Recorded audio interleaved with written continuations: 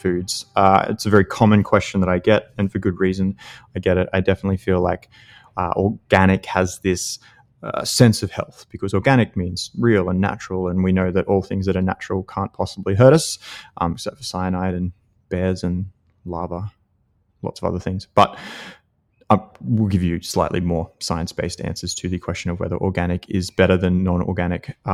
So basically, just as a bit of background, an organic food needs to be certified to be organic. And so it needs to fit a number of criteria to do that. Probably the main thing that it needs to do is there's a certain list of pesticides and herbicides, and so products that are used to control weeds and pests to help keep the crop itself safe. There's a list of those pesticides and herbicides that are banned, that are not allowed to be used in organic farming, and you are only allowed to use a list of quote unquote organic pesticides and herbicides, which I think is important to note, right? I think a lot of people think that organic means no pesticides or herbicides, which is simply not true.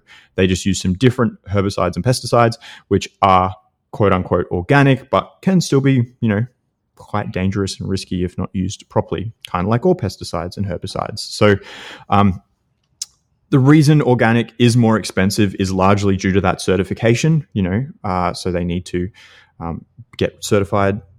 I'm sure that license costs them money. There's also a bit of a conversation around crop yields. So typically organic farming results in lower crop yields, i.e. they will lose more of the crop to pesticides to pests and, weeds and things like that than there. And so, it costs them more to produce the same amount of product. So the fact that organic products are more expensive, I don't think is entirely just because people making organic foods are money-hungry, evil people. I don't think that at all. I think it is largely just, it is a function of what is required to produce organic produce. Anyway, you probably don't care about that. You just want to know which one you should be buying. Now, importantly, the nutrient composition of organic versus inorganic foods is the same. Okay, so an organic capsicum does not have more vitamin C than an inorganic than a non-organic capsicum. Come on, Johnny, keep it together. So across the board, there are slight variations in antioxidants and certain vitamins and minerals, but when you average it out across the board, you absolutely do not get more nutrients, more nutrition out of organic produce versus non-organic produce. Okay, so on that score, non-organic wins because you get more bang for your buck, literally. Like we've said, non-organic produce usually cheaper, and if you're getting the same nutrients from that, that's a win, right? Now, of course, the other big conversation is around this whole pesticide, herbicide thing, because that's the main reason why someone is going to be buying non-organic vegetables. Is this something that you need to worry about? Is this risk of pesticide exposure worth the organic produce premium that you will need to pay? As I said, organics produce still uses pesticides, so there is still technically that risk of exposure. But just like with organic or inorganic pesticides and herbicides, it really does come down to the dose, right? You've heard me say it. You've heard plenty of people say it. The dose makes the poison. And in this scenario, like lots of other scenarios, that is still very much the case, right? We have very strict legislation and measurement and, check-ins. What am I trying to say? I don't know. You probably do. As to what is considered a safe exposure to these pesticides, right? And with these calculations that they have used to, create what counts as the upper limit of safe pesticide exposure, those calculations actually have a huge amount of, buffer built into that equation. So they figure out what they think is probably safe, and then usually they reduce that amount by a factor of like 100 times. So you could theoretically exceed the safe legislated limit of pesticide exposure by 100 times and still probably not have any physical health issues. I'm not suggesting that anyone goes and does that. It's also pretty unlikely that you're going to be able to do that just by eating regular amounts of foods. I think the calculation I read about, say, bread is you'd have to eat 270 loaves of, I'm misquoting because I haven't done my research for this episode, sorry. But it's just an obscene amount of produce that you just wouldn't accidentally eat. So the reality is, even eating regular amounts of non-organic fruits, vegetables, and grains and things like that, you're still going to be exposed to a level of pesticides and herbicides that is significantly below the safe upper limit, right?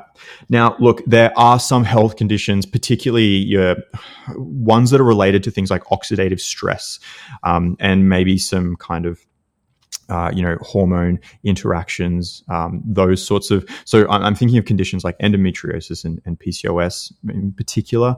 There is potential for people with those conditions to see some benefit by going organic because they've reduced their pesticide exposure even further. And so, these hormone, interactions and potentially that reduction in oxidative stress might help them have a slight improvement.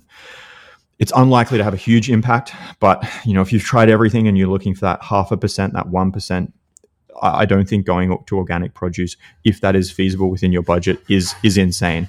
I'm so sorry, a bird has just landed on my roof. If you can hear that running around, hopefully you can't. Anyway, so for those conditions, endometriosis, PCOS, if you've tried everything and you're still struggling, you're looking for anything that you possibly can do, and you've got the cash, then going organic is probably not the worst idea.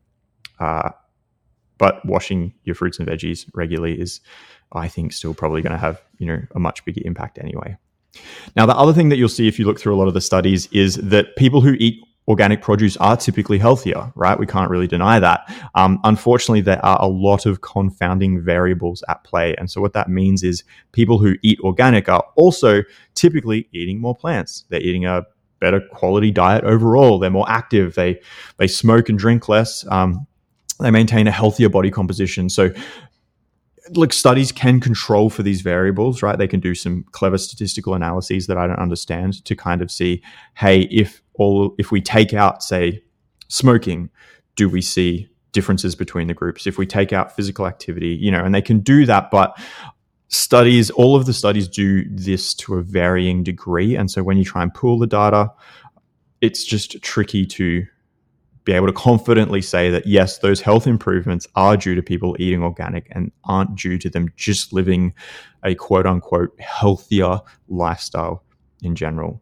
So some other studies you'll see will talk about pesticide and herbicide levels in our urine and basically checking on the amounts that we excrete. And so you see when going organic, or people who follow an organic diet, they'll have less of these pesticide and herbicide residues in their urine, which I guess makes sense. If you have less of them in your diet, your body has less of them to excrete. And I know that sounds good, and it might be. Maybe as we move forwards, we'll get more and more information about it. But right now, we just really don't have any data to show that extra excretion of pesticides or herbicides affects anything. Right? It's currently a bit of a non-event. And so I guess my thoughts are, if it was a huge issue, we would have already seen it. It would have been significant enough for us to pick up in these studies. And so, yeah, if some longer range studies can be done, focusing not just on whether we excrete more pesticides, because that's not helpful, right? Because we might excrete more pesticides, but that might have zero impact on our health. What we would need to do is establish whether the group that excretes more pesticides and herbicides because they are eating regular non-organic produce, whether that group also has increased rates of these other poor health outcomes. So the data is just not there at the moment. There's no links that we've seen. And so I guess to sum up, ultimately, I just think that eating enough fruits, vegetables, and grains should be your number one focus. I think that eating enough of those is going to be infinitely more beneficial for your health than swapping to organic produce, right? And we do have, studies showing, I don't know if we've got studies, but I can definitely thinking of one study in particular where people mentioned that the cost of organic produce was a barrier towards them getting it, and because they felt like non-organic produce wasn't as good, they ended up just not eating it at all. That's one of the very real risks of this misunderstanding of organic versus non-organic. So I very much feel that if you are worried, absolutely wash your fruits and veggies and your grains, and make sure you're getting the recommended, 2 and 5 or 7 serves of fruits and vegetables across the day. Try and get a few serves of grains in as is appropriate. All of those things. I think getting those things in, getting the nutrients from those foods, which, as we've said, aren't different. The nutrient levels aren't different between organic and non-organic. I think that's going to be way more important for long-term health than lowering what is already a very low exposure to pesticides and herbicides. So hopefully that helped. If you've got questions, let me know. As always, the links and stuff will be in the show notes. I feel so official when I say that. It's great. The show notes are on the website or probably in whatever player you're listening on. But if they're not, the link will be there and you can go to the website and have a look at them there. Otherwise, thanks for listening. If you found this helpful, always love to see people throwing it up in their stories. Makes me feel warm and fuzzy inside. So please help me feel warm and fuzzy inside and share it with a friend or share it with the group. I'll chat to you next time.